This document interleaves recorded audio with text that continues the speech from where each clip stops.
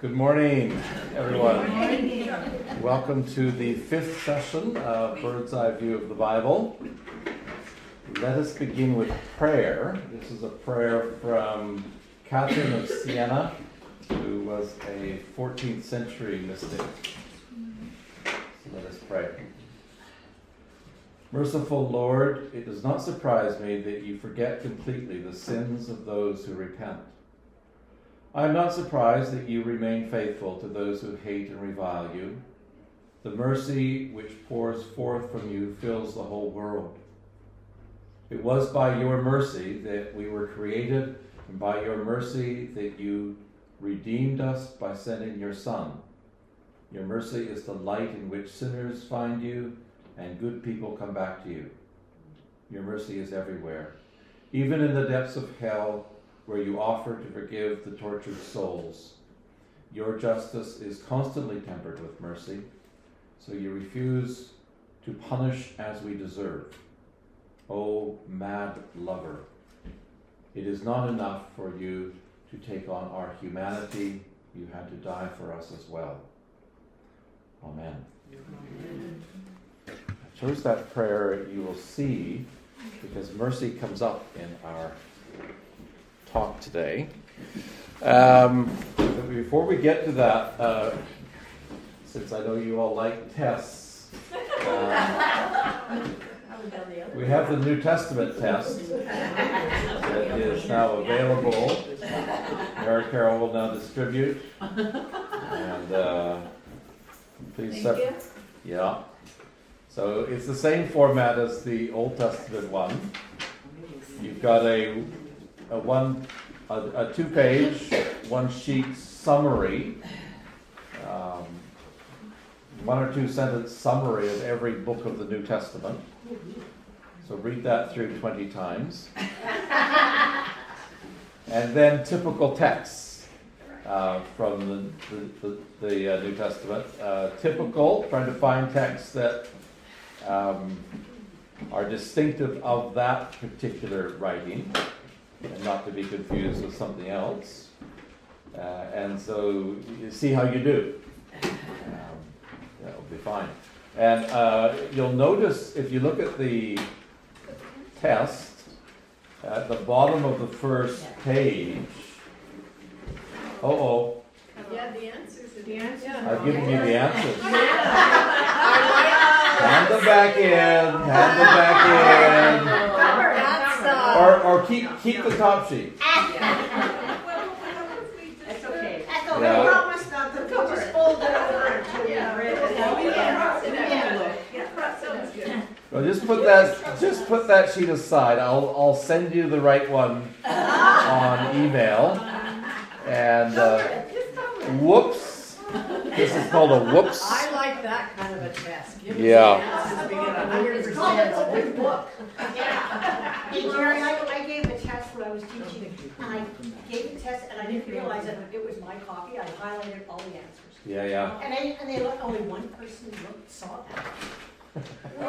Only one in the whole class saw that. And I was like, and of course he gave me nothing but grief.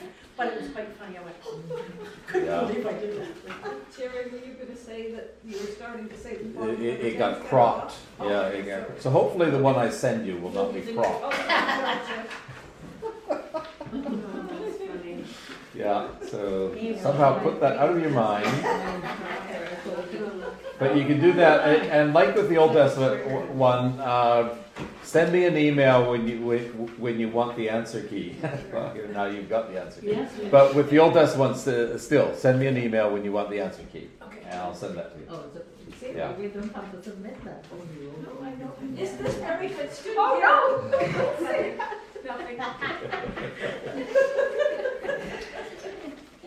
Okay, last time we started on the life of Jesus, and we went through all kinds of interesting things on the life of Jesus. We looked at the sense of Jesus' identity and call, and we looked at these various things: Jesus' baptism, Jesus referring to God as Abba, Jesus as God's Son, Jesus as a prophet, Jesus as Messiah. By the way, I was a bit remiss when talking about Jesus as God's Son, just what that would have meant in Jesus' day. We think, having 2,000 years of Christian history and reciting the creeds, I think we naturally go to a Trinitarian formulation. Oh, this is God's Son, God the Son, second person of the Trinity, and so forth. That kind of language wouldn't have made sense in Jesus' day. So what would it mean to say that he was God's Son? Is there some framework to understand that? Well, yes, there was.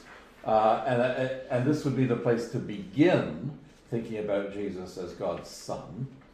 There's two specific Old Testament background ideas for God's Son. First of all, Israel, actually in the book of Exodus, chapter 4, is called God's firstborn son. And later in 2 Samuel, the king is called God's son. You get that language repeated, for example, in Psalm 2, in an enthronement song. You are my son, this day I have begotten you. So that would be the initial understanding of what it meant for Jesus to be God's son. In some way he's like Israel, in some way he's like the king of Israel. And it will be very interesting to see, for example, Matthew, particularly how he starts his gospel, tells the story of Jesus as though he is Israel. That is, the story of Israel mirrors the story of, other way around, the story of Jesus mirrors the story of Israel. So Israel, Jesus, for example, goes through water. He spends 40, for him, days in the wilderness, whereas Israel's 40 years. There's even the story of Herod trying to kill all the young boys, again, mirroring what Pharaoh tried to do. So, so there's a way in which the way Matthew tells the story of Jesus reinforces the idea of Jesus as God's son in that way, in some way embodying Israel. Okay. So I wanted to make that point there. So we talked about Jesus' sense of identity and call. We talked about Jesus' announcement of the kingdom of God, that being the center of his preaching, the way he invited people into the kingdom. And really it was an invitation to share in Jesus' own experience of God, the radical way in which you experience God as Father. We talked about a proper orientation to the kingdom, talked about the need for a new heart, need for a sacrificial life. We talked about the power of the kingdom in terms of Jesus' healing, Jesus' exorcisms, and we noted something about the recipients of Jesus' healings tended to be people on the margins rather than people in the mainstream. And then we got to talking, okay, what ways is Jesus and his ministry at odds with the Judaism of his day? And we talked about table fellowship. The people he associated with seemed to cause tension. So the stereotypical language is tax collectors and sinners.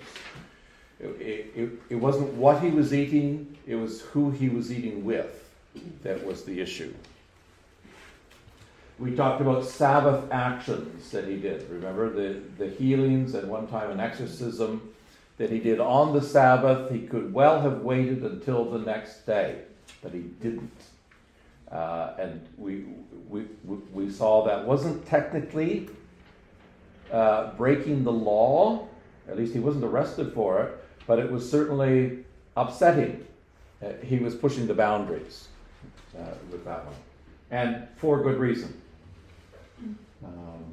And then we talked about his temple clearing activity, in which he, I argued that it was a symbolic action pointing to the destruction of the temple. It wasn't just trying to clean it up. He was saying there's something fundamentally wrong here. So, what we want to get to today is Jesus' interpretation of Torah. In what way did Jesus read Torah differently from how others, let's say mainstream Judaism, if we want to call it that, how they would have read it? Matthew records Jesus as saying, I have not come to destroy the law, but to fulfill it. Whatever that means. What does it mean to fulfill law? What does it mean to fulfill the Canadian Criminal Code?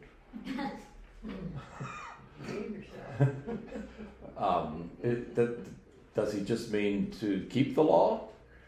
Probably he means in some way to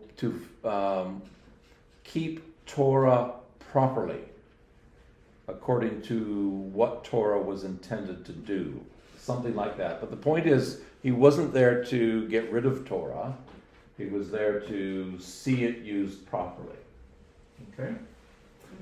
Now, in any legal system, you're going to have conflicts where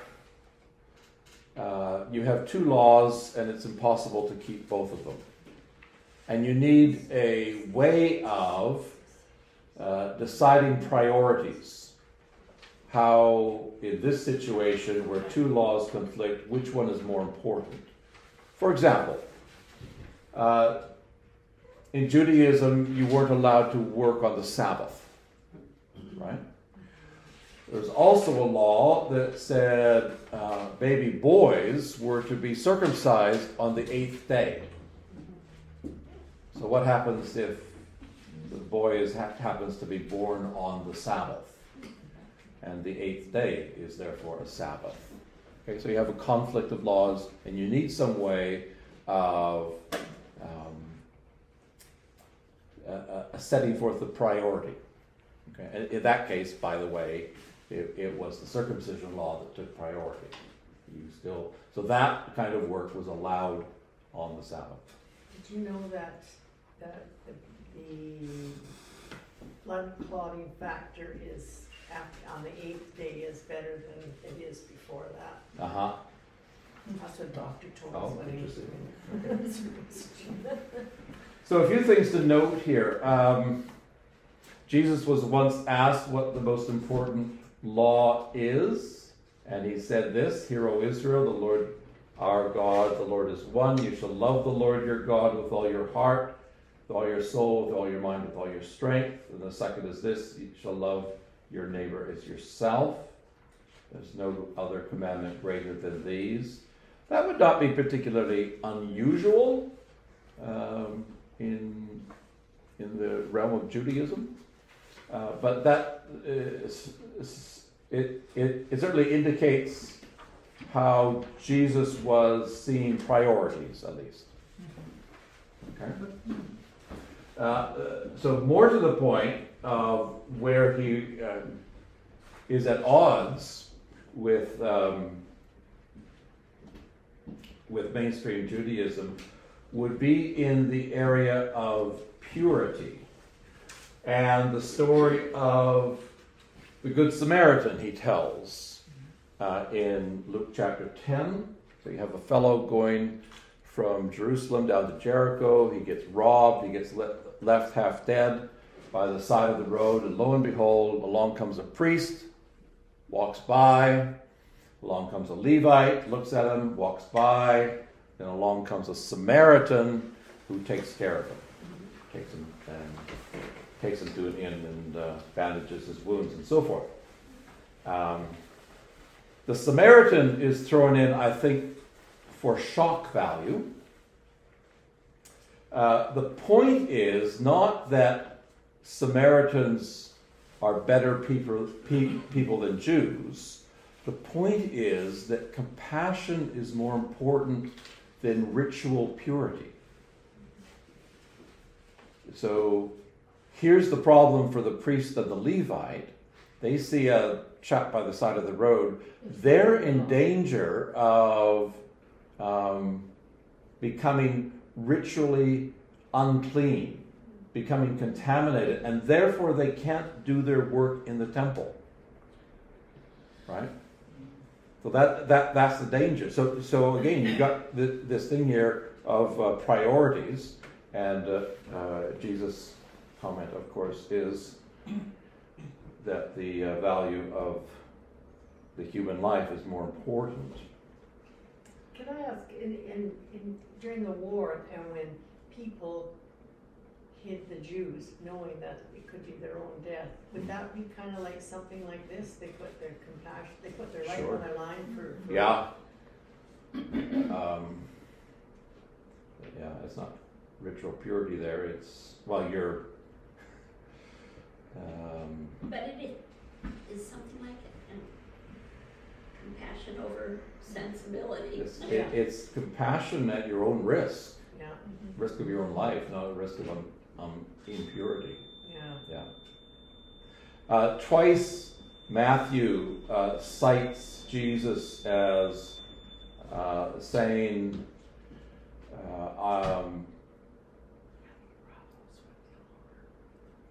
what is it? I prefer Matthew 9 verse 13. Get your Bible right way up. He cites from Hosea, and this isn't in your notes, so just write this one down. Go and learn what this means. I desire mercy, not sacrifice. He says that, at least in Matthew 9, to defend his eating with tax collectors and sinners. I desire mercy, not sacrifice. He is quoting Hosea, who said that. So interestingly, this is not something new for Jesus. Jesus isn't the one who's introducing this idea. It's an idea already in the Old Testament. But notice it's a Torah argument. Which is more important? The sacrifices? Sacrifices are Torah. But it's where does the exercise of mercy come in the context of Torah? So Jesus is bringing that issue to front. I think that's what he's saying when he's wanting to fulfill the law. He's wanting to fulfill through reading the law through a lens of compassion. Okay. We saw when we were looking at the Old Testament how a focus on Torah had become central ever since the return from Babylon. We saw it with Ezra, for example, reading the law and reestablishing the covenant with Jews living around Jerusalem. We didn't look at it very much, but we've mentioned about the revolt of the Maccabees in the 2nd century, and the issue was around very distinctive Torah requirements like not eating pork and circumcising baby boys and so forth. And in Jesus' day, this is part of the same emphasis.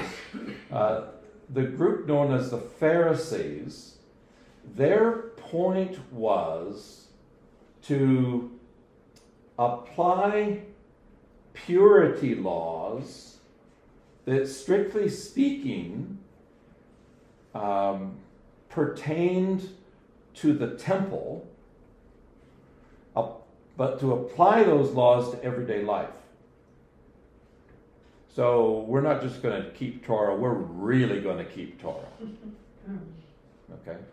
And this will be the point, if we really keep Torah, then Messiah will come. That's the point.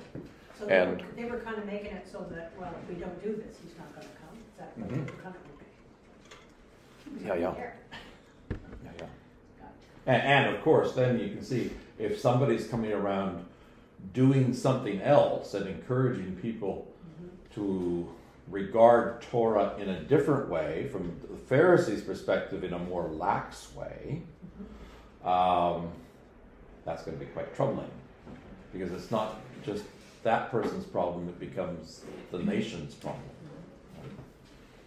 Well, in the Judaism, there is different levels of, like you have the Orthodox Jew and that, so would that be based on some of the interpretation of Torah? It's analogous to that.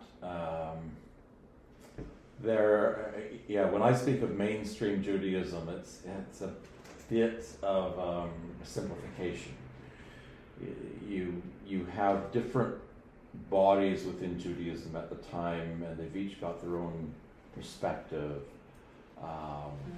It becomes a bit complex. It becomes actually a challenge to sort out, because actually the only body of Judaism from Jesus' day, there's only two bodies of Judaism that survive the destruction of the temple.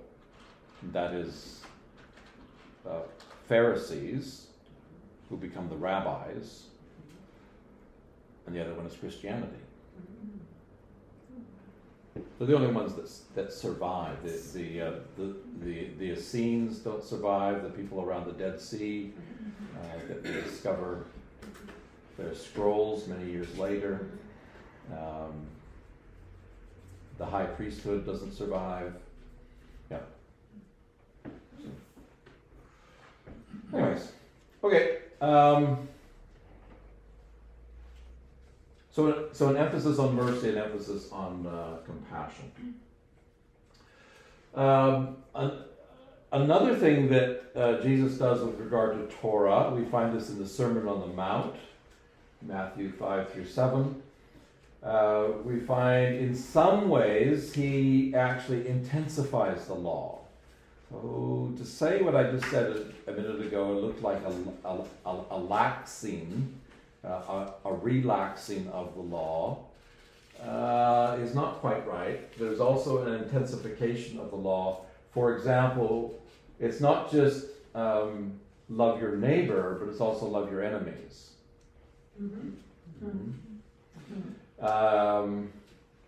Don't use oaths as a way of affirming the truth of what you say. Just speak the truth always.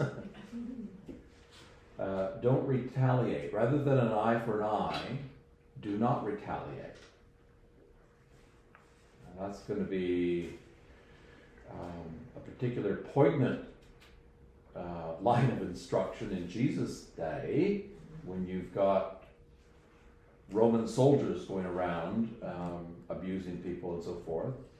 And it's going to be a particularly poignant line of instruction in many places in the world for the Christians. What do you do in Palestine right now if you're a Christian? Right. Another way in which Jesus takes Torah is to internalize the command. So it's not just do not murder, but it's don't be angry. It's not just don't commit adultery, it's do not lust.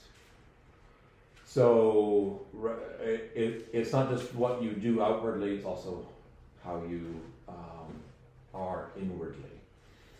That's not necessarily new, but it's certainly brought out by Jesus. I'm not going to say that there is nothing interior about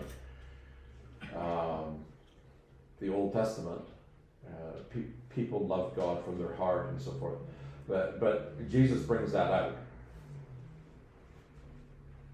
And then in his criticisms of the Pharisees, we find further directions in which Jesus goes with Torah. He criticizes the Pharisees for failing to discern what he calls the weightier matters of the law.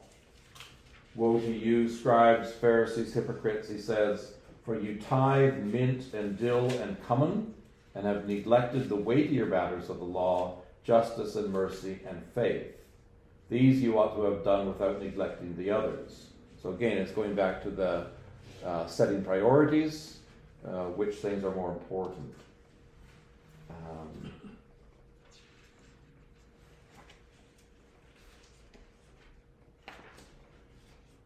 Also in his criticism of Pharisees, before I say that, another example of him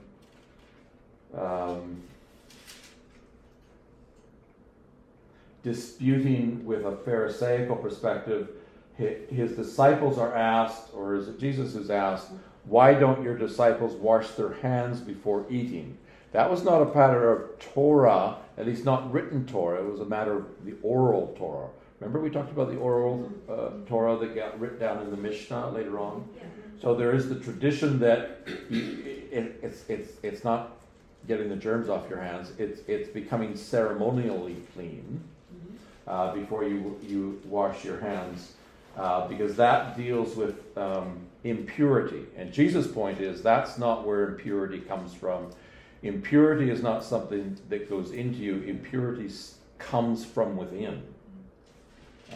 From within, out of people's hearts, come evil thoughts, sexual immorality, theft, murder, adultery, malice, greed, deceit, etc., etc.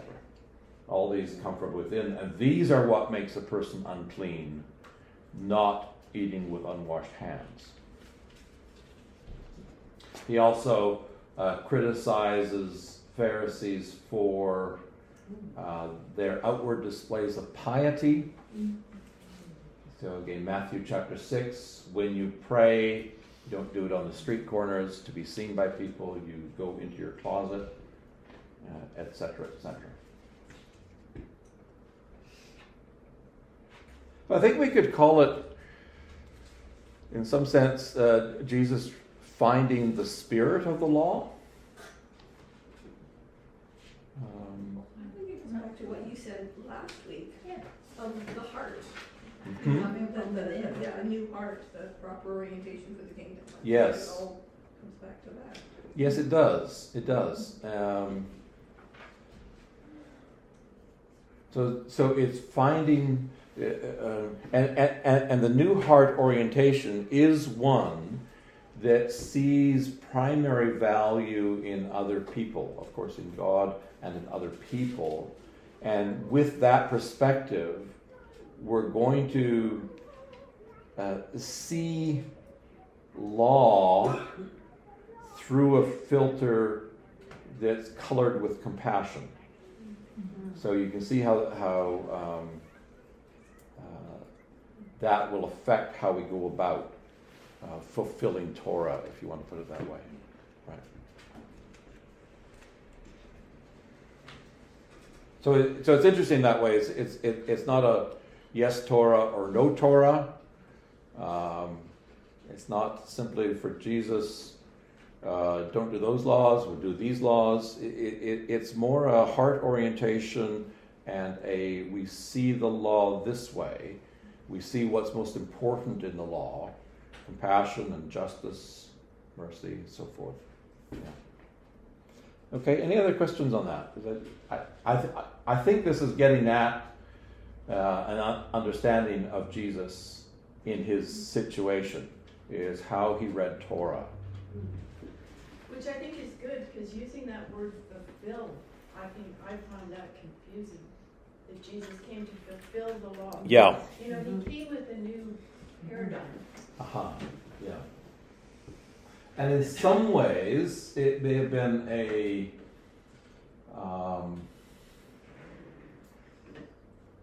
bringing about a paradigm that was there in days like Hosea, who talked about mercy rather than sacrifice. Micah too. Yeah. So some of this tension between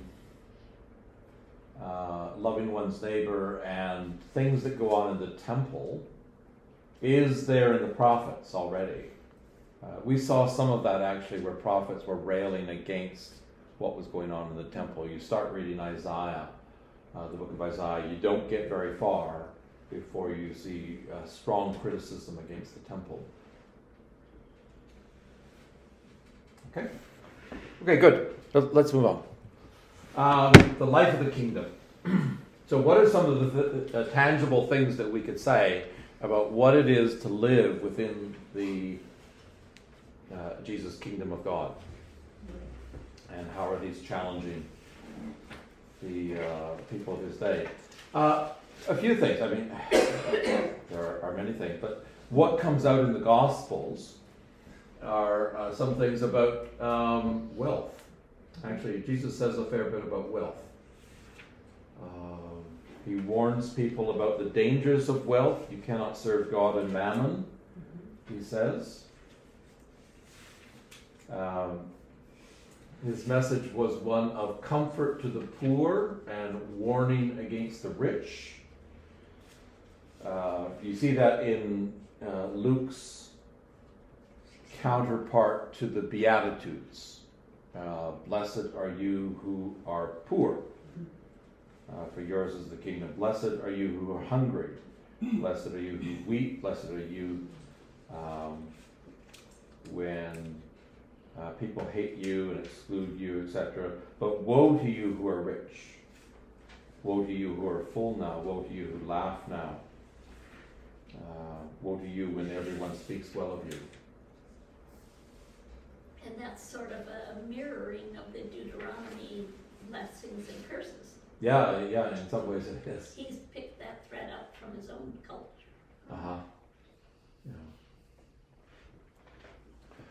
Jesus warns against the danger of wealth as a substitute for God. He tells a story about a rich man who goes and builds bigger barns because his crops are doing so well, and he feels that in doing that he is secure for his life. How's your RRSP doing? And fool, this night your soul is required of you, the things you have prepared, whose will they be? So it is for those who lay up treasure for themselves and is not rich toward God. So that's the interesting thing to try to tease out. What does it mean to be rich toward God? And then some general principles then to live by. I think to live simply. Live a life that's not cluttered with anxiety in particular. So Matthew chapter 6 or Luke chapter 12, this same account. Life is more than food and the body is more than clothing. Consider the birds, consider the grass that grows. You are much of greater value than these. Don't you think God will take care of you if he takes care of these? Don't seek what you are to eat and what you are to drink, nor be anxious. Be of anxious mind, for all the nations of the world seek these things, and your Father knows that you need them. Instead, seek his kingdom, and these things shall be added to yours as well. So that would be interesting. So what does it mean to seek his kingdom? And I think some of the things we're saying here help us to understand what his kingdom means. Okay? Give to the poor. We referred to this story in our Old Testament section about the chap who comes to Jesus. I've kept all these commandments. What do I lack? What is it that he lacks? He lacks generosity. Right? Go and sell what you've got and give to the poor. And the story of Zacchaeus is helpful here too. Luke chapter 19. What is the tangible evidence that Jesus points to that says, yes, this person has really got his heart in order. This person is a child of the kingdom. Well, it's when he says, half of my goods I give to the poor, and if I've defrauded anyone of anything, I restore it fourfold. So that was the tangible evidence. It wasn't just that he said the prayer.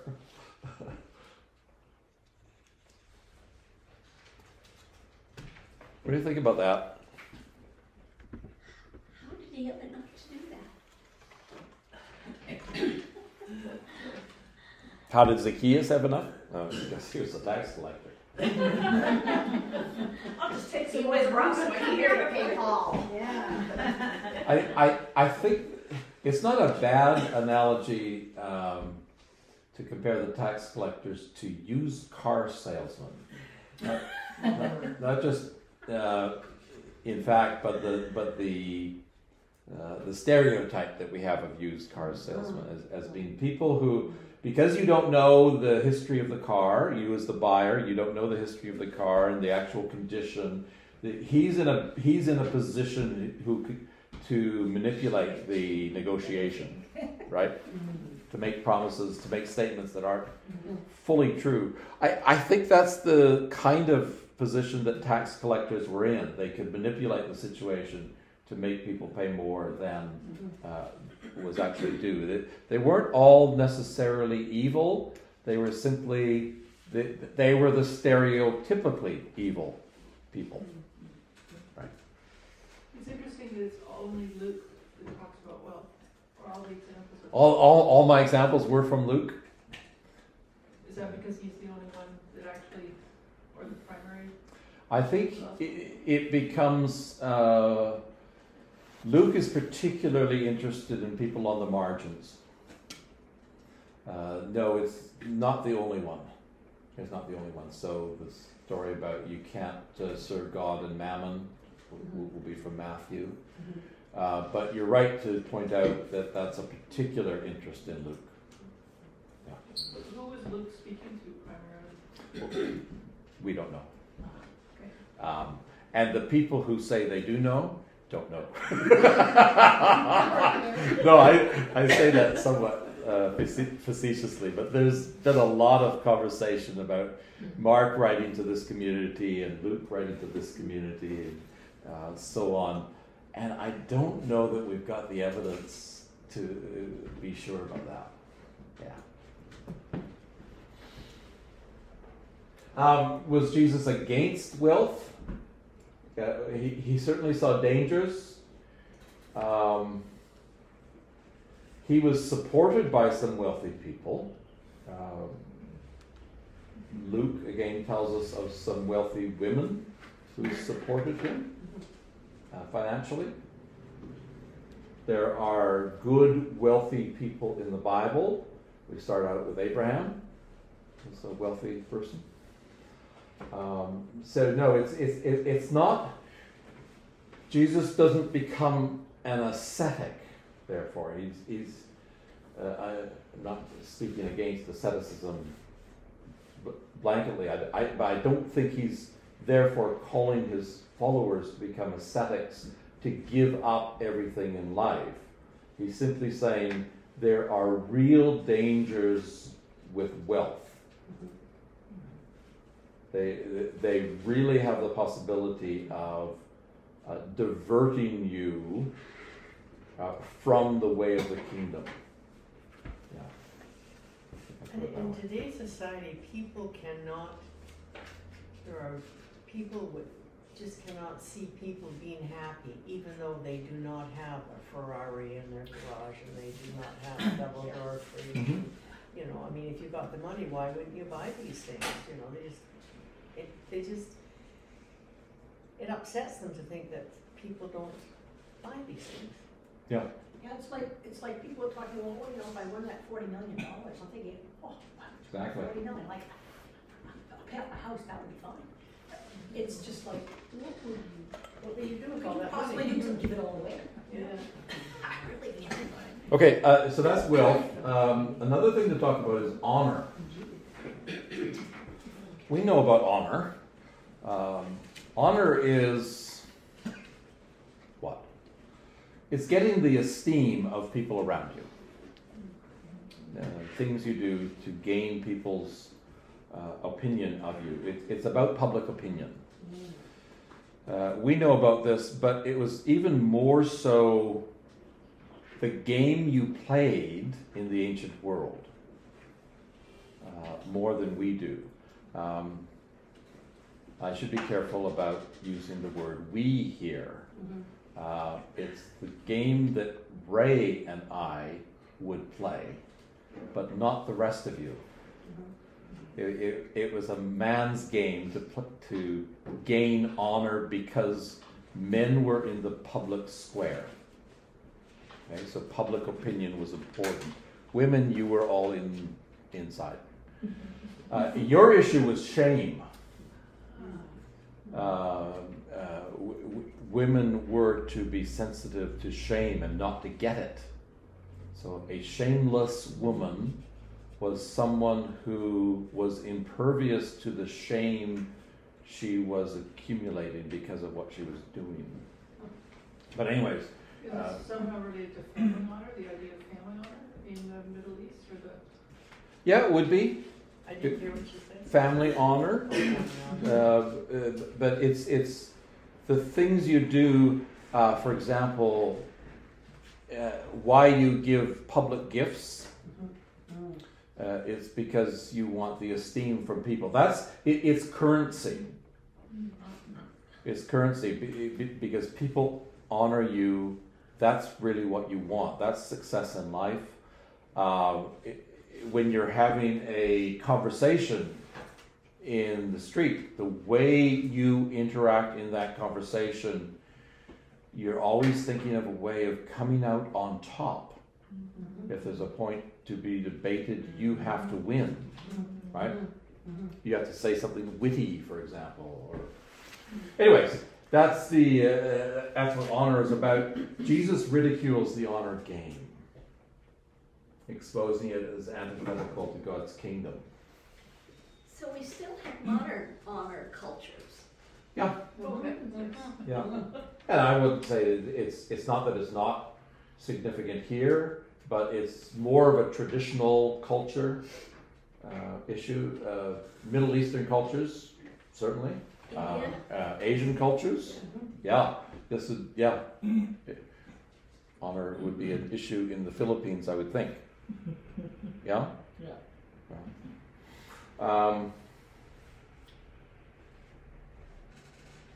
Woe to you, Pharisees, for you love the best seats in the synagogues and salutations in the marketplaces. That's what honor's about. You sit in the best seat and you get people to greet you. Well, it's not an insignificant thing. I mean, you know, after somebody teaches a class, he wants everyone to say, "Wow, that was great." And it's about getting, it's about getting esteem. So anyways, Jesus says a fair bit about where you sit at a banquet. True honor is to be found through humility. So when you go to a banquet, you don't sit in the place of honor, you sit somewhere else. And it's okay then if the host comes and moves you up, but then it's a disrespectful thing. So you don't presume, I think would be the same. Anyway, that's a whole game that Jesus is confronting, the honor game. Power and authority. How do Jesus' followers interact with power and authority? I said earlier that Jesus advocated a posture of nonviolent resistance. Blessed are the peacemakers, for they shall be called children of God. Blessed are you when you're persecuted for righteousness' sake, for yours is the kingdom of heaven.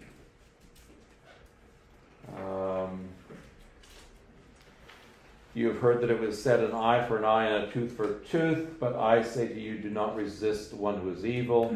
If anyone strikes you on the right cheek, turn to him the other also. If anyone sue you, take your coat, let him have your cloak as well. anyone forces you to go 1 mile, go with him 2 miles. There's some very interesting reflection that's been done on these texts. What is he really saying?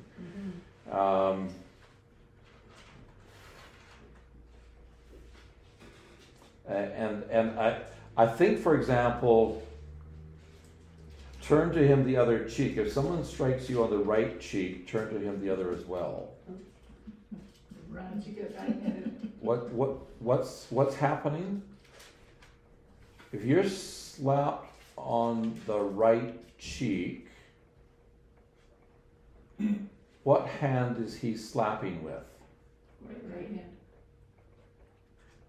No, Left. yeah, left, Right left hand. hand, you're right. The Yes, left yeah. hand. Because My your right right cheek cheek is too. it right. The left hand he's slapping with, isn't Yeah. it? You Now, have when to backhand you if you offer the other cheek. he's going to backhand you. Well, it's rude to begin with to slap you with the left hand. It's not a punch. It's an insult. In other words, It's the left hand. You feel right now? in Jewish context, yes, you the right hand is reserved. Sorry, I'm trying to remember. I think the right hand is for food. Yeah, it's something like The that. left hand was for wiping your butt, like. It may be. Yes. You do unclean things with your left hand. And the right hand was a respectful. But a slap with the left hand is an insult, Yeah. and so what you're doing by turning the other cheek is you're saying you have not succeeded. In insulting people. But the other one that I've heard was if you turn the other cheek, what you're saying is, go ahead and hit me on this side, and the only way to do it with your left hand would be to backhand. That's right. That's true. Which is kind of like a step over. It's even to anybody Yeah. watching, it would be extreme, in which case it would show up the person who's doing the slapping as being Yeah. Dishonorable. dishonorable. And I think that's probably how to see these other things as well. If someone wants to sue you, take your coat, you let them have their cloak as well. If a Roman soldier could force you to take bags a mile, so take them 2 miles, you're doing something beyond what is required, and sometimes an oppressed people, the only thing they can do is make a decision. And when that's the decision that you make to go the 2nd mile, you've shown that you've made a free decision. You are not in complete control of me, and I can go this 2nd mile, and actually, by doing that, actually put you in a bit of an embarrassing situation, because they weren't allowed you make you go 2 miles. So you kind of showed them up by doing it. Yeah, I think that's what's going on, and so I think this kind of teaching needs to be seen within that context of an oppressed people.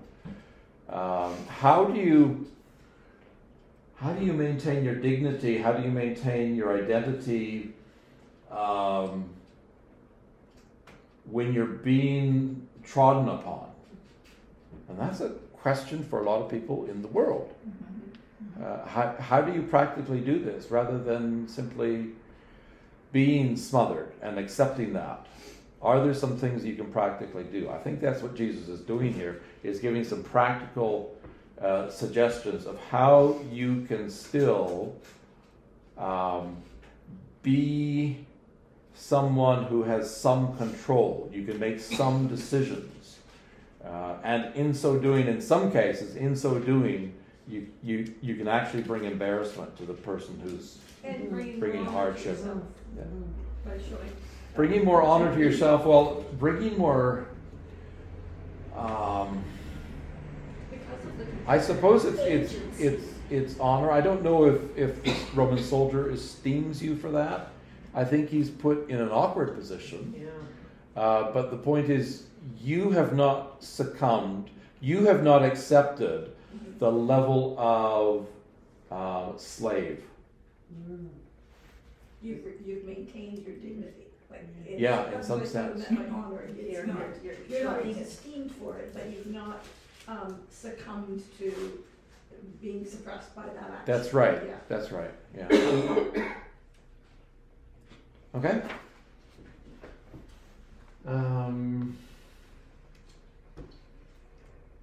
He warns his followers to be aware of the dangers of power.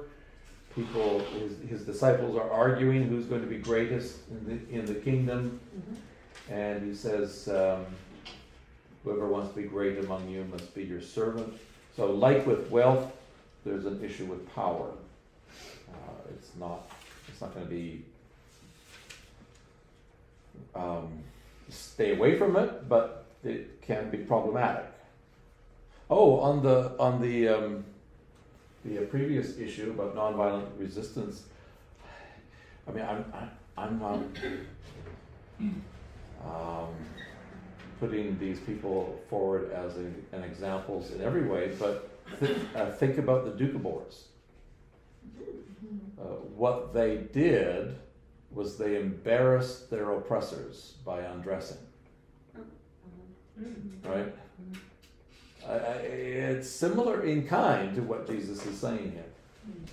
Only a small portion of them did that. Yes. Yeah. Okay, let's move on. Where are we going to go to the next? Judgment against Israel. Okay, I don't think we need to spend too much time here, but Jesus pronounced judgment against Israel, particularly for the leadership, for rejecting him, and that's all I want to say there. Let's take our break, and we're going to come back and talk about Jesus' death. A very important part. Where are we at? We just want to drink clean water. Where you your I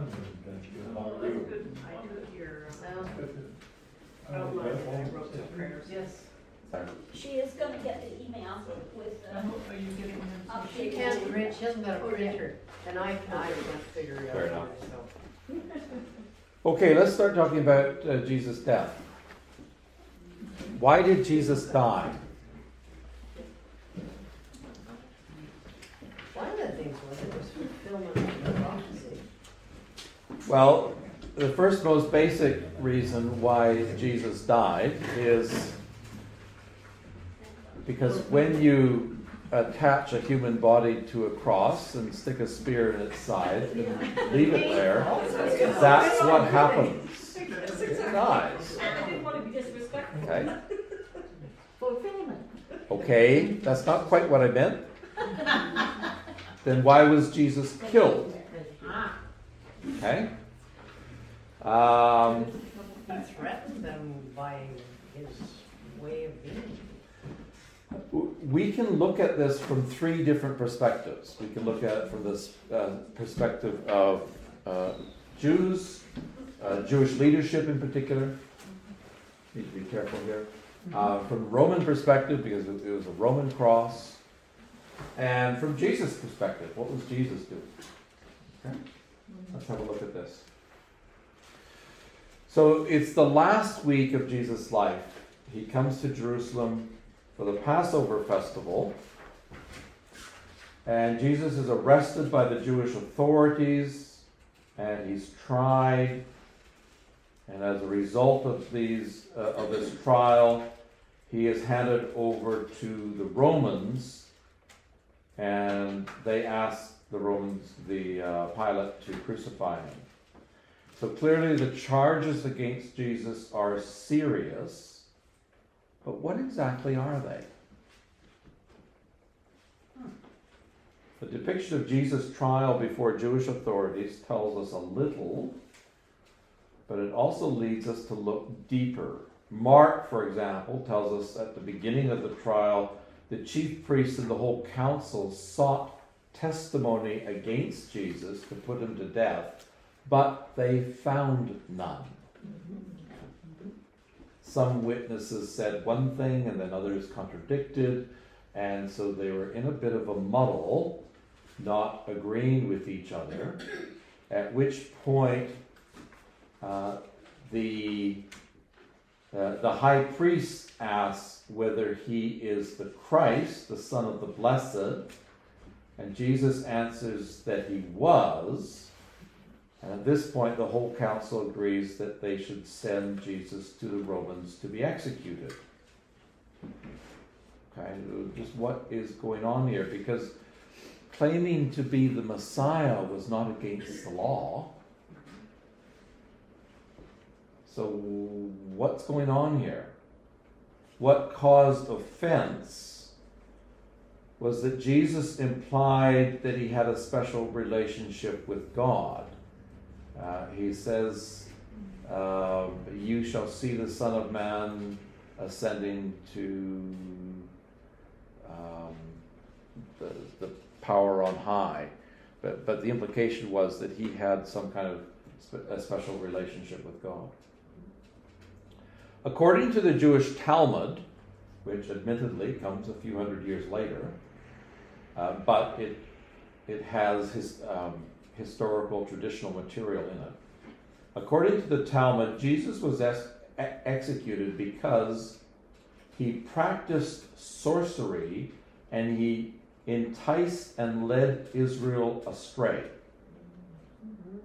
Straight from the Pharisees. So what's going on there? Well, practicing sorcery probably refers to Jesus as a healer and exorciser. yeah. But it ascribes his power to an evil source, which is what we found in the Gospels. The charge of leading Israel astray probably goes back to Deuteronomy 13, where Moses said that you are to put to death the false prophet who tries to entice people to follow other gods. It's probably where that comes from. So Jesus was was, in their opinion, leading people astray. That was the problem. Is it part of it political? That it's whatever ceremony, Passover. So the Romans have brought in a whole bunch of troops because they want to make sure that there's no Jewish uprising. Yeah. And that the Jewish leaders have created kind of a balance with the Romans. We'll do sort of your work if you leave us alone. Well, and it is that. there's a fear that Jesus is going to actually upset that balance, and then the Romans are going to That's right. come down hard on the Jews. And So this is kind of a way of maintaining that truce balance with you're the just Romans. ahead of me. So yes.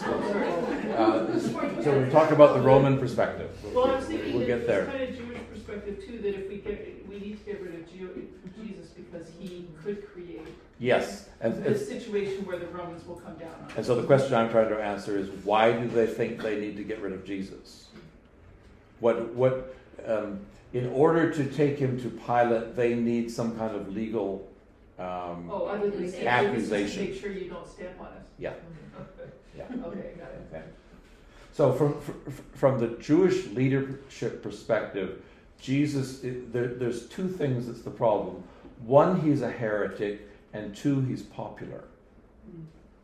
And it's both of those things that make him dangerous.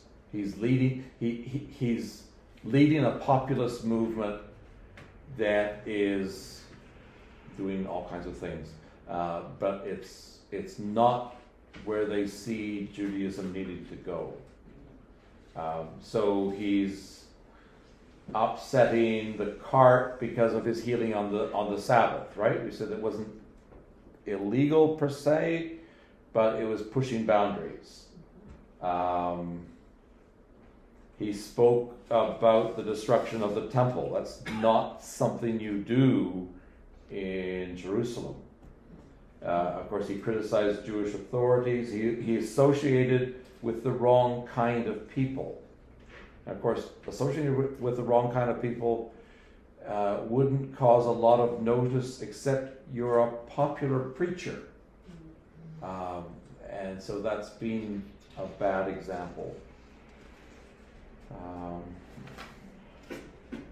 And then this whole bit that we looked at earlier about Jesus having a special relationship with God. John brings this out a lot more than the other gospel writers, but it's there in the other gospels as well. when he says something like, "My Father is working and I am working." John comments, "This is why the Jews sought all the more to kill him, because he not only broke the Sabbath, but he also called God his own Father, making himself equal with God." So John, I think, is bringing something out there about, Jesus being the 13th. There are 12 disciples, and then Jesus had a special role in the whole program. So Jesus causes offense, and I think the trial is trying to make a legal claim so that they can take Jesus to Pilate. Okay. So from the Roman perspective, what's going on? So apparently, the Romans had given to the Jews the authority to organize, to administer, to govern themselves in a whole variety of ways, but apparently not to execute capital punishment. That becomes an issue when we talk about Stephen. But apparently Jews were not allowed to execute people.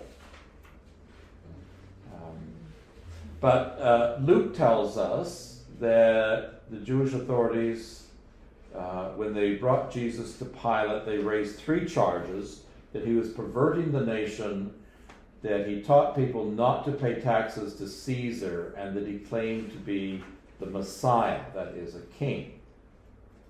And these charges now become more of an issue for a Roman audience, because the Romans, of course, are interested in maintaining rule and order. There had been several revolutionary uprisings in Palestine prior to this time, which the Romans had to put down. And if Jesus and his followers represented another of these, then for the sake of peace, the simplest thing to do would be to do away with the leader. Interestingly, however, based on his questioning of Jesus, Pilate was not convinced that Jesus was a threat. And so he tries to release him, but the authorities get the better of Pilate, shall we say. "If you release this man, you are not Caesar's friend, and we will tell Caesar." That's the implication. Tell him, Mom. Yeah, that's right.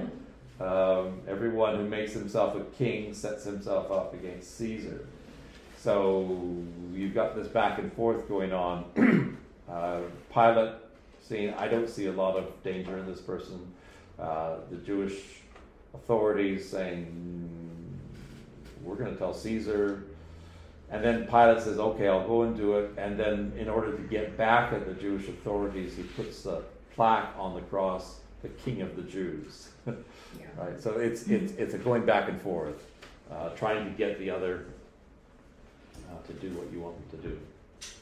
So that seems to be, and yes, I think, Alison, you're right that there's a balance of power between Jewish authorities and the Roman authorities. There's an understanding of how to maintain the peace, and Jesus is threatening the peace from that perspective. Okay. What's going on from Jesus' perspective? He chose to go there. Did Jesus know he was going to die? Yes, Yeah, I think it did. Yeah. because he said that in the Garden of I think so. Gethsemane. How would Jesus have known that he was going to die? Well, I think it's very likely that he anticipated his own death. First of all, he faced opposition from very early on in Galilee. Gospel writers tell us after he did this and that, Pharisees went to try to strategize how to kill Jesus. I think Mark chapter 3, if I'm not mistaken. So there was opposition. There was opposition from from Herod Antipas. Jesus' good friend, John the Baptist, had been killed. And indeed, Jesus, in one part in the Gospels, we are told that Jesus had been mistaken as John the Baptist raised from the dead. So, to some people at least, he looked like John the Baptist. John the Baptist had been killed. I think Jesus actually had to be pretty naive not to think that what he was doing wouldn't cost him his life. Okay. And indeed, when he comes into Jerusalem and he does this temple clearing incident, in the temple, the holy place, surely he knows that he is exacerbating the situation. Right? So yes, I think it's highly likely that he anticipated this was the end of his life. He was going to be killed for whatever he was doing. So what does he do? From Jesus' perspective, how does his death have any significance? Is he simply going to be a martyr for the cause? And that's an interesting thing, is that the New Testament in general does not present Jesus as a martyr, as somebody who was doing something good. It doesn't present him as a Martin Luther King. It speaks about the significance of Jesus' death, as though him dying was part of his vocation, as part of his calling. And that's different than Martin Luther King. Yeah. Right? I thought he knew that. I don't know, I thought somehow another Bible study I've done or reading somewhere, I thought kind of, in communication with God the Father, that he kind of knew he was going to be the sacrificial way. Yeah, Well, maybe from day one, so to speak. Maybe I suppose I'm reading this. I'm reading the Gospels very cautiously, knowing that sometimes you get things that Jesus' followers discovered after Jesus was gone, Made it look. and they've read that back into their telling of the gospel story. Okay, so I'm trying to be cautious about that. But Okay. when he was praying in the garden, he says that something, if you can take this cup from me. Yes. So he knew then. Oh, he certainly knew then. Yeah. Yeah. But was it just a revelation at that moment, or was it something he had been living with all his life, and the reality was coming Yeah. right now? That's what I kind of. Yeah. He just kind of knew. I don't know how, but he was gone. I just accepted that he knew.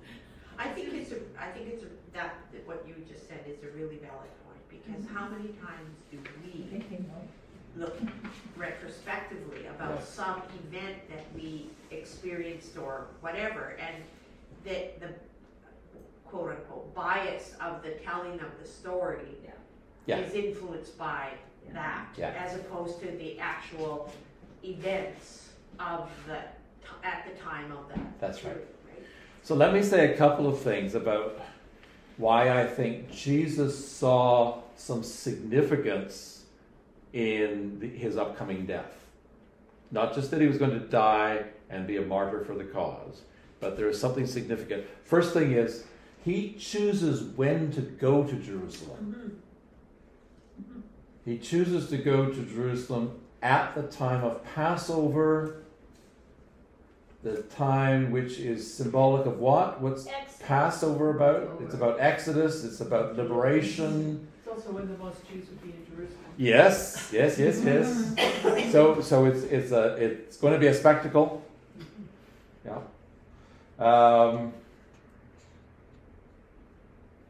So Jesus' death marks a new Exodus. That could be how Jesus was thinking. That's how We had in Isaiah, for example, was speaking about coming back from Babylon as a new Exodus. And we've talked about exile not really being over yet. A second Exodus is still needing to be fully accomplished. And in that context of Exodus, which is part of Passover, in the prophets, this second Exodus is accompanied with defeat of the enemy and forgiveness of sins. Those are themes that accompany the idea of return from exile. Defeat the enemy and forgiveness of sin. You see that, for example, in Jeremiah. He talks about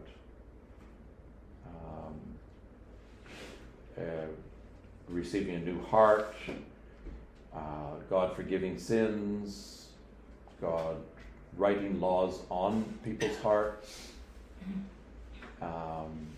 receiving the Spirit of God, God pouring out His Spirit, things like that.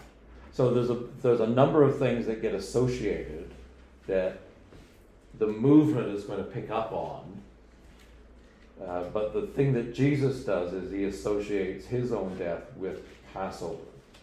There's a variety of ways that thinking can go from there.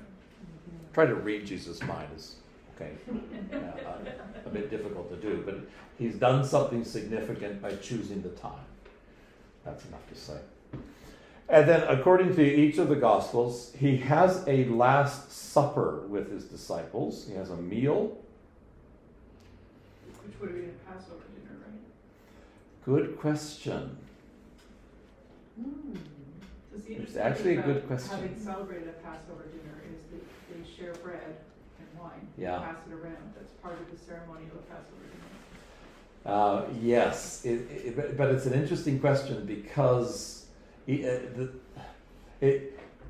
one of the big issues about differences between the Gospels.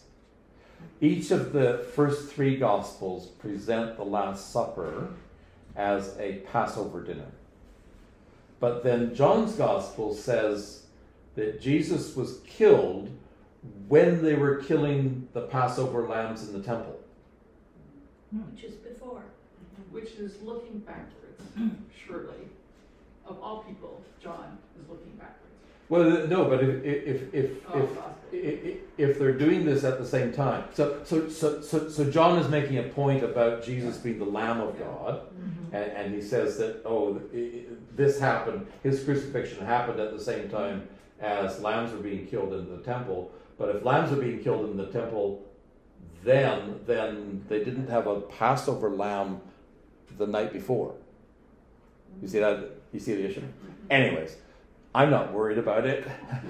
Yes, whether it's a Passover meal or it's a meal that is done in haste, but it's like a Passover meal. Like you can't do Christmas dinner on Christmas Day because you know something else is going to happen on Christmas Day, so we'll do it the day before.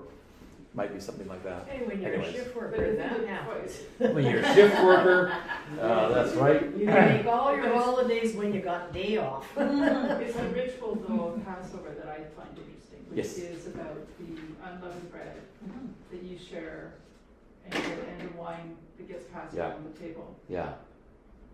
So here's how what Jesus says in Luke's Gospel. He took bread, and when he had given thanks, he broke it and gave it to them, saying, "This is my body, which is given for you. Do this in remembrance of me." And likewise the cup after supper, saying, "This cup which is poured out for you is the new covenant in my blood." That's drawing allusion to Jeremiah. So Jeremiah 31, he speaks of the new covenant, but when he speaks of the new covenant in my blood, he's going back to Exodus 24. We'll get that this Sunday, where Moses sprinkles the people with blood in making the covenant, the Sinai covenant. So this is about covenant renewal that Jeremiah is talking about. What is the covenant, sorry? The covenant is the relationship between God and his people. And it needs to be renewed because it was broken. So hence that's the language prophets use, like Jeremiah, of restoration. So Jesus' comment is saying that this is a covenant that you, the Israelites, are connected to God. Mm-hmm. This is what Jeremiah was Because that's not how talking we about. understand this covenant language. I don't think that's how Christians see that language, the new covenant in my blood. We don't see that as being a covenant between Jews, basically, or my people and God. How do you think Well, Christians see it? we don't, or at least not from the perspective, I don't think of it being Jewish connection to God. My understanding has always been that Christians look at it as being, I am the replacement, and that's what the covenant means. The new covenant in my blood means me, I'm taken over. I'm now the connection. Jesus saying Yes. that. But that's not the historic.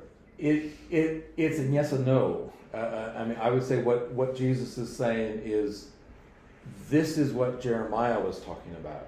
It's happening here and now. So, That's Jesus' declaration.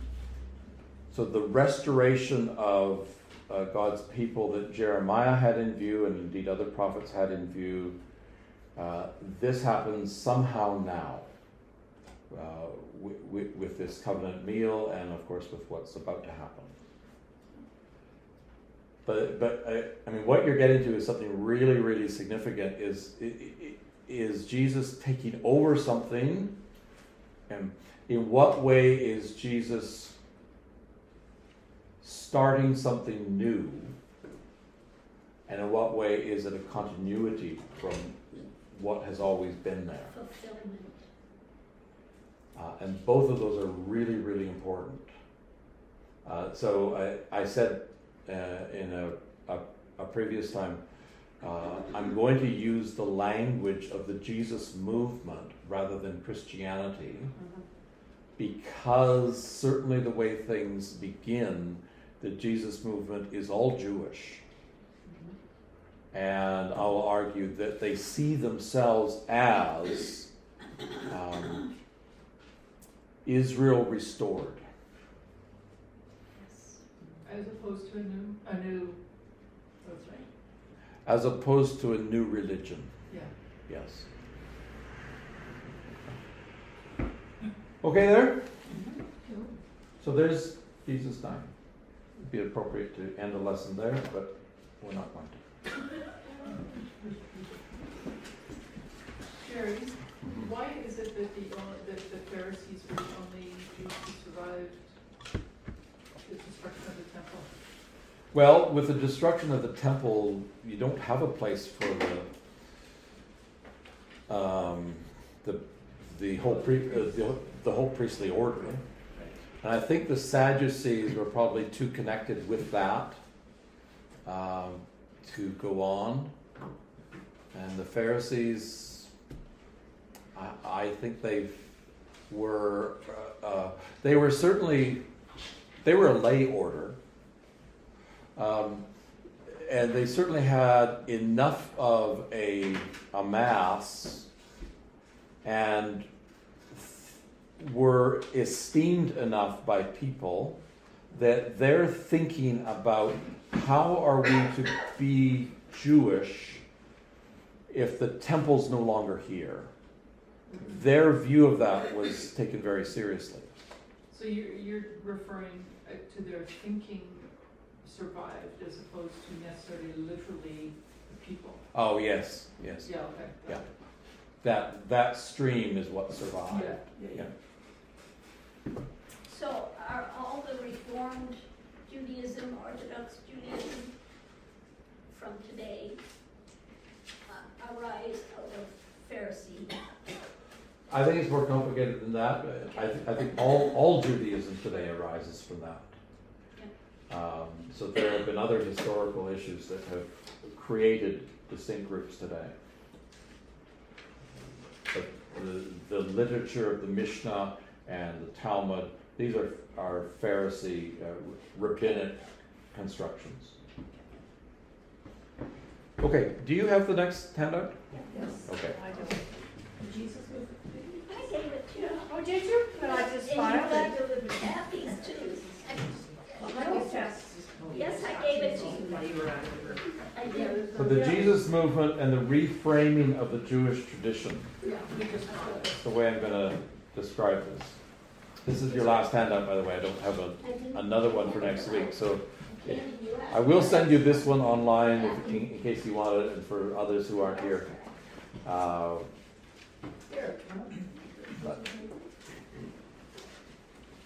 she's lost it. No, you had the one from for Kathy, and then you went around with other stuff, and I didn't get it. I better get my... Thank you. I'm pretty sure I gave it to you. Well, if I find it, I'll give it back to you because it's gotta be here. That's right, you don't need it. Yeah, you need it now. Thanks. There. You might find this a curious name for what comes next, but it will become evident why I'm calling it the reframing of the Jewish tradition.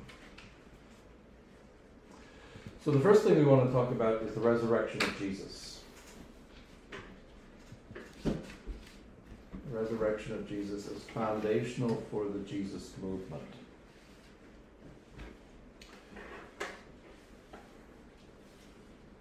Jesus' followers believed that God had raised Jesus from the dead.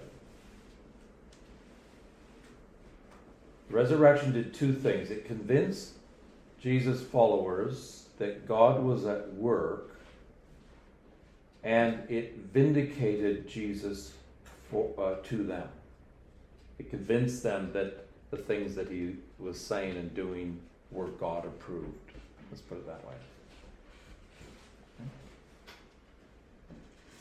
Furthermore, these early followers of Jesus testified to a newfound joy and boldness and inspiration as a result of Jesus' resurrection, and this they explained as a new anointing with God's Holy Spirit.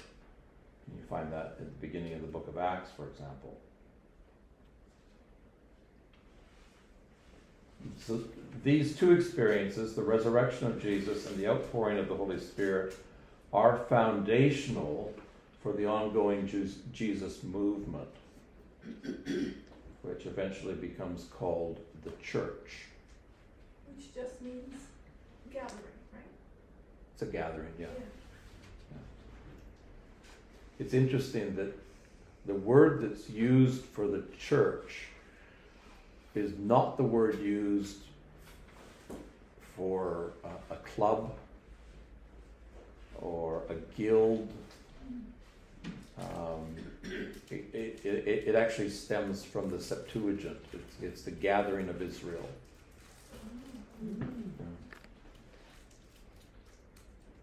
Almost certainly the Jesus movement would have died without the resurrection. The Jesus movement itself needs some explanation. How does it keep going? What did you just say?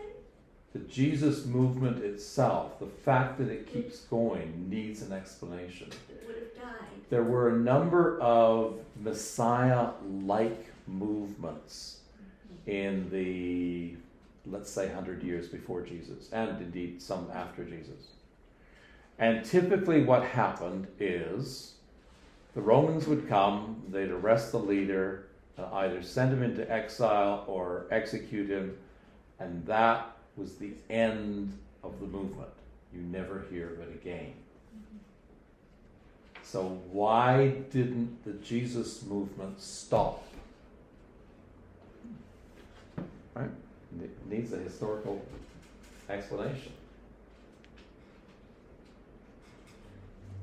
So, also, the Jesus movement would certainly not have spread outside of Jewish circles, and the fall of Jerusalem would certainly have killed it.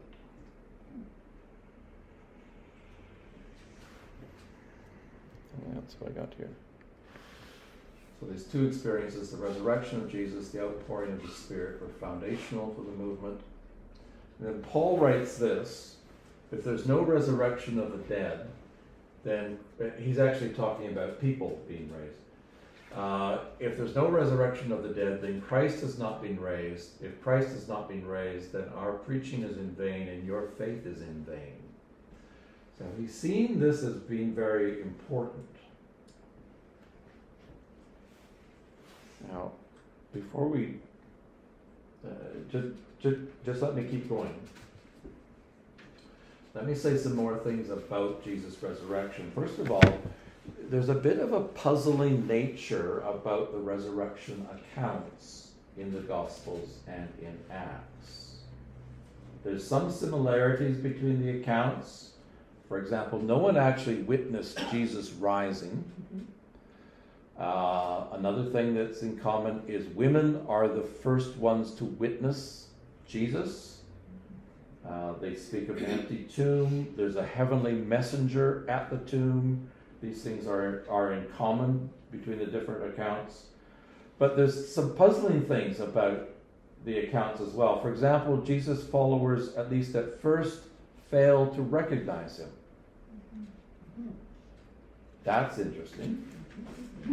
Was it because he no longer had the, like he was born in the image of like man, he was born like human man, but when, after the resurrection, did he take on more of the spiritual body that? I don't know. No. I don't know. We just noticed this. You know, he's halfway towards Emmaus with a couple of disciples, and they don't recognize him until until he comes to their place. Another thing that's puzzling is Jesus seems to appear and disappear. So the disciples are in a locked room together, and Jesus appears. What in the world is going on there? So there's something. The Gospels are certainly affirming that Jesus was raised from the dead, that he's not a ghost. He eats fish, for example. So he has flesh and body to him, but there's something also fundamentally different about him. Paul uses the analogy of planting a seed and having the seed grow in this text, which I think you'll appreciate. If someone will ask, how are the dead raised? With what kind of body do they come? You fool! What you sow does not come to life unless it dies, and what you sow is not the body which is to be, but is a bare seed, perhaps of wheat or some other grain. So it is with the resurrection of the dead. What is sown, the seed, is perishable. What is raised is imperishable. It is sown in dishonor. It is raised in glory. It is sown in weakness. It is raised in power. And then this is the text. It is sown a natural body. It is raised a spiritual body. What in the world is a spiritual body? A soma pneumaticon. I mean, spirit and body seem to be two different things, and yet he talks about a spiritual body. So he's using language that talk about something fundamentally new. It's body and it's spirit. Yeah, so that's a really important text. Don't know anything else like this, but it was planted a natural body and it comes about as a spiritual body. Anyways, This is all to say there's something intriguing, there's something unnatural, new about Jesus' resurrection. It's not just that they saw a spirit, it's that they saw a new kind of person. It would be, to say it carefully, it's not that Jesus was brought back from the dead. Yeah. It's that he's brought forward through death to life. It's not that Jesus was brought back from the dead. It's not that he was resuscitated. That's not the doctrine of resurrection. It's not a resuscitation. It's a going through death to new life. And that's where Christianity becomes novel. Even in the ancient world, there's all kinds of people who believe in existence after death, in life after death. Not everybody does. It's not the perspective in much of the Old Testament, for example. It seems to be more of a sleeping time. But there are other peoples that speak of life after death. What Christianity spoke of was bodily life after death. So Lazarus and Tabitha? The boy, the son who was raised as they were carrying him out of the village, and Tabitha, that's right. They are brought back to life because they're going to die again. Yeah. That's right. So Jesus is different from that in the New Testament perspective. So let's just pause for a minute here, and I want to say something about resurrection and history, because of all things, this is the greatest stumbling block for people with Christianity. I can believe much of what you say, I just can't buy resurrection. And indeed, within Christian circles, there's all kinds of talk about what resurrection means. And that's fine. I don't want to just collapse all of that. But speaking historically, something incredible happened that made these followers keep going.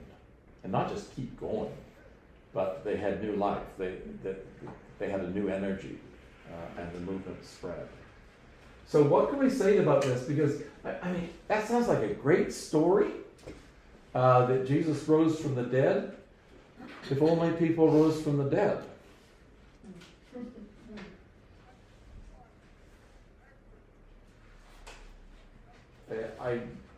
I wish all kinds of people would rise from the dead. But we all know that doesn't happen. So what do we do about this story? I mean, as far as the account goes, this is the first of what will happen to many people at the end of the age. So Jesus' resurrection is the first of a general resurrection at the end of the age. But as far as we're concerned, it's a one-of-a-kind thing. And how, from a historical perspective, can you talk about a one-of-a-kind thing? How can you say what kind of probability it has? Because that's what historians are always doing. How likely is this to have happened? What is the evidence? So let me say a few things. Let me say right up front, you can't prove the resurrection. Historically, you can't prove the resurrection. So what can I say in its favor? Well, the one thing is the revitalization of Jesus' followers. As we saw with other messianic type movements, they just died when the leader was taken care of. But what we find with the Jesus movement, it flourishes, it explodes. Something needs to have happened to explain that. Another thing that we could say is that Jesus followers celebrated on the first day of the week something is significant about the first day of the week. I mean, I could imagine them celebrating on the Thursday, for example, when he had the Last Supper. That would have made sense. That I could imagine them celebrating on the Friday evening in celebration of his death, for example. But they celebrated on the first day of the week, and that seems to have been, there needs to have been, and indeed that took over from keeping the Sabbath. Sunday is not the Sabbath. So there's something fairly profound that is associated with the first day of the week for this set of Jews to say, hey, let's get together on that day rather than the day before. So you're saying that he was raised on the Sabbath or not? No. Yeah. So Easter Sunday. First day of the week. what's the Sabbath? Sabbath is the seventh day of the week. So that, what is Saturday. Saturday? Friday night Oh, to for the Saturday Jewish, night. sorry, I'm thinking Yeah. of the way things are now, sorry. Third thing, the convention, I don't know if I've written these down here, have I? Yeah. Third thing is the role of women as witnesses to the resurrection. Apologies in advance here, but in the ancient world, the testimony of women was considered less reliable than the testimony of men. That was the bias of the time. In fact, I think it was something like 2 to 1.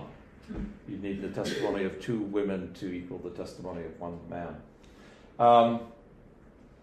And so the point is, if you were making up a story about Jesus' resurrection, it would be unlikely to say, and women were the first ones to see him.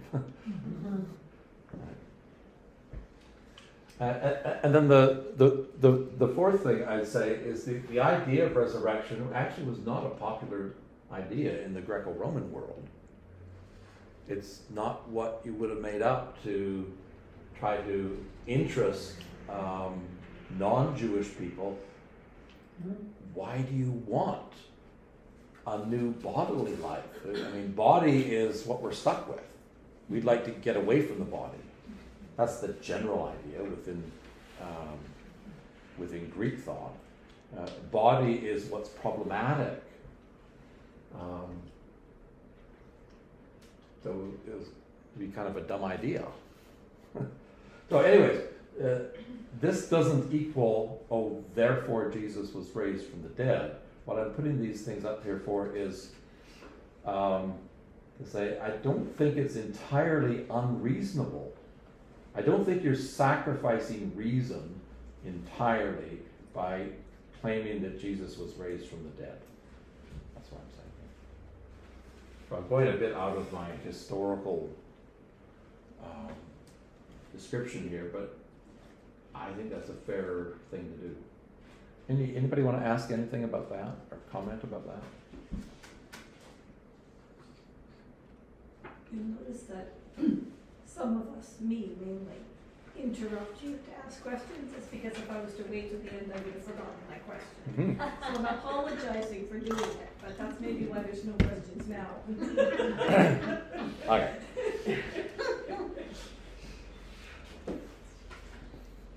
How you doing? Yeah, we can do a little bit more. So what is the task of New Testament writers? So you can imagine yourselves as Jesus followers. Jesus has appeared to you as risen, and you are convinced that God raised him from the dead. And he was with you for a while, and then he's gone again. And he hasn't appeared again for a while. What are some of the fundamental things that you have to deal with? Question number 1. What do we do? Does the movement continue, or do we all go back to our jobs? And you all say the movement continues. Now, that's point number 1. Okay, what does this movement look like? And you're all Jews. So when you ask, what does this movement look like? You're asking, how does this movement differ from the Judaism that we were brought up in? So point number 1, do we worship a different God? No. Point number 2, do we read different scriptures? No. No. Okay. So when we're talking about Christianity and Judaism being two different things, wait a minute. When we come back at the beginning, Christianity is a movement within Judaism. Same God, same scriptures. And I say that, I emphasize that because these very things are going to be challenged within 100, 150 years within the Christian movement. So you get to the 2nd century and you get people saying in the Christian Gnostic tradition that the God of the Old Testament is not the God of Jesus Christ. And you get people like Marcion saying we need to do away with the Old Testament. We just need the New Testament. So it's not insignificant what I'm saying here. I need to go ahead. Fundamental question. So will the movement continue? Yes. How does the Jesus movement relate to Judaism? What is it that the death of Jesus how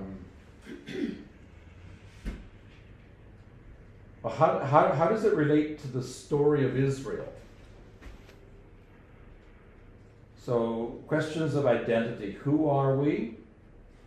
What is our identity and purpose? How are we supposed to behave? What is it that we hope for? These are questions of the Jesus movement relating to Judaism.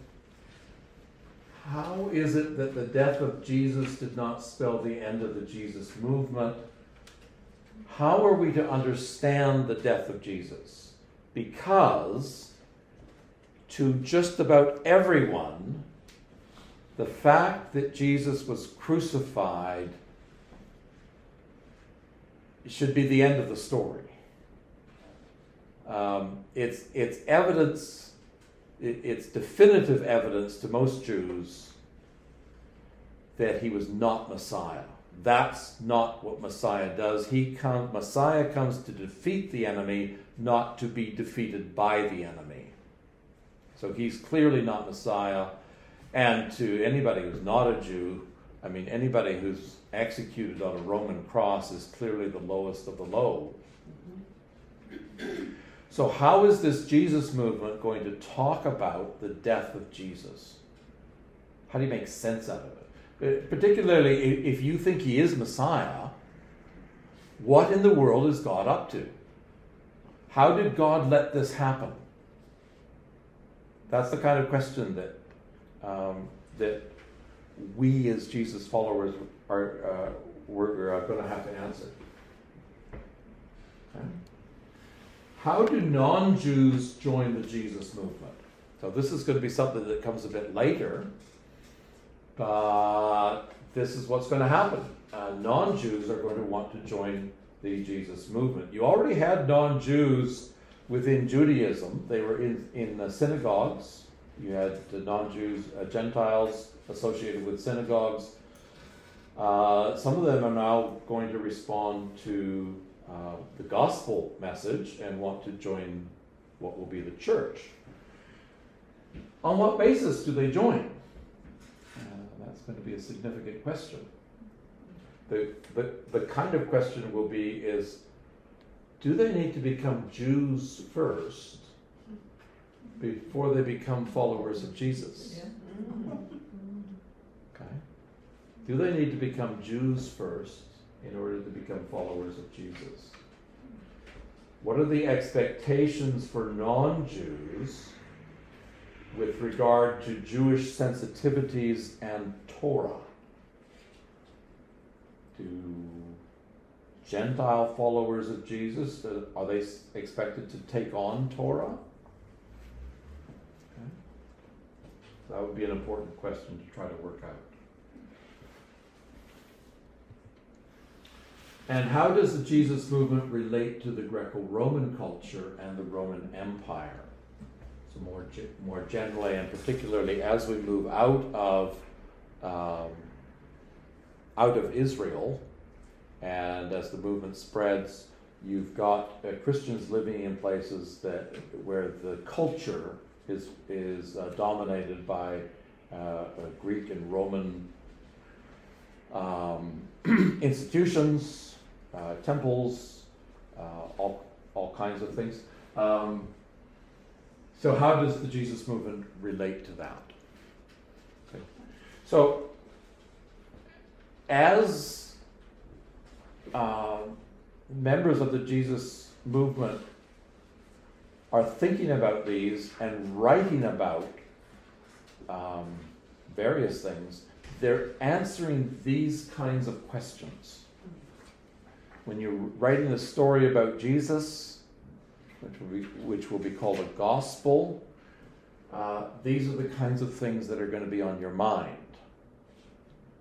When you're telling about the story of how the Jesus movement went after Jesus up until Rome, these are the kind of questions that are going to be on your mind. When you're writing letters to different churches, you're going to be answering questions like this, and so on and so forth. When you get to the book of Revelation, very much the last question here: how does the Jesus movement relate within a Greco-Roman culture in the Roman Empire?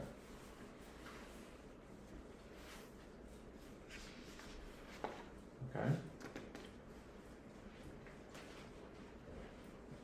Any questions on that? These are the fundamental questions, and the kinds of questions we should have in the back of our mind as we're reading different books. Okay, what are we doing? How does the Jesus movement relate to Judaism? That's a really important question. I'd like to have a whole nother session or two to talk about each of the four Gospels and how they integrate the story of Jesus into the story of Israel in the Old Testament. It's really, really interesting how they do. I made a brief reference to Matthew, the beginning of Matthew, but it's woven throughout the Gospels how the story of Jesus is embedded in the story of Israel. It's the strategy that they have to use, because that's the question. Are you something new? How are you relevant to the story of Israel? So the gospel writers do that quite brilliantly. They're not simply telling about what Jesus did and said. It's the way they're telling about it. But by making allusions to prophets or whatever. Yes. Old Testament stuff. Yes. It may be the way that they cite Old Testament texts, for example. And it may be citations. It may be allusions. It may be the order in which they put their material. But it makes us. It certainly makes somebody who's familiar with the Old Testament say, "Oh, there's a resonance here between the story of Jesus and the story of Israel." Okay. That would be really good for you.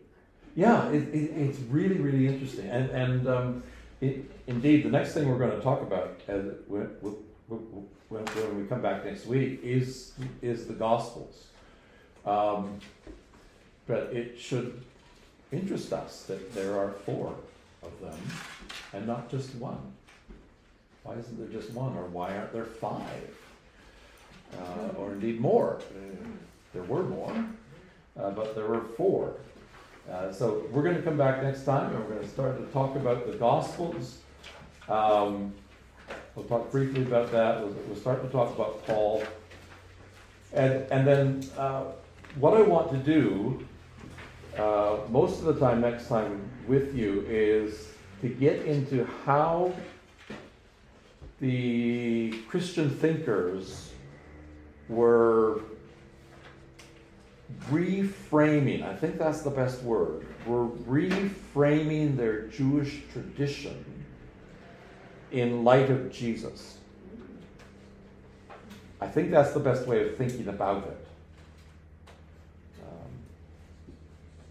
But alas, we'll leave that till next time. Thanks, everyone. Thank you. Awesome.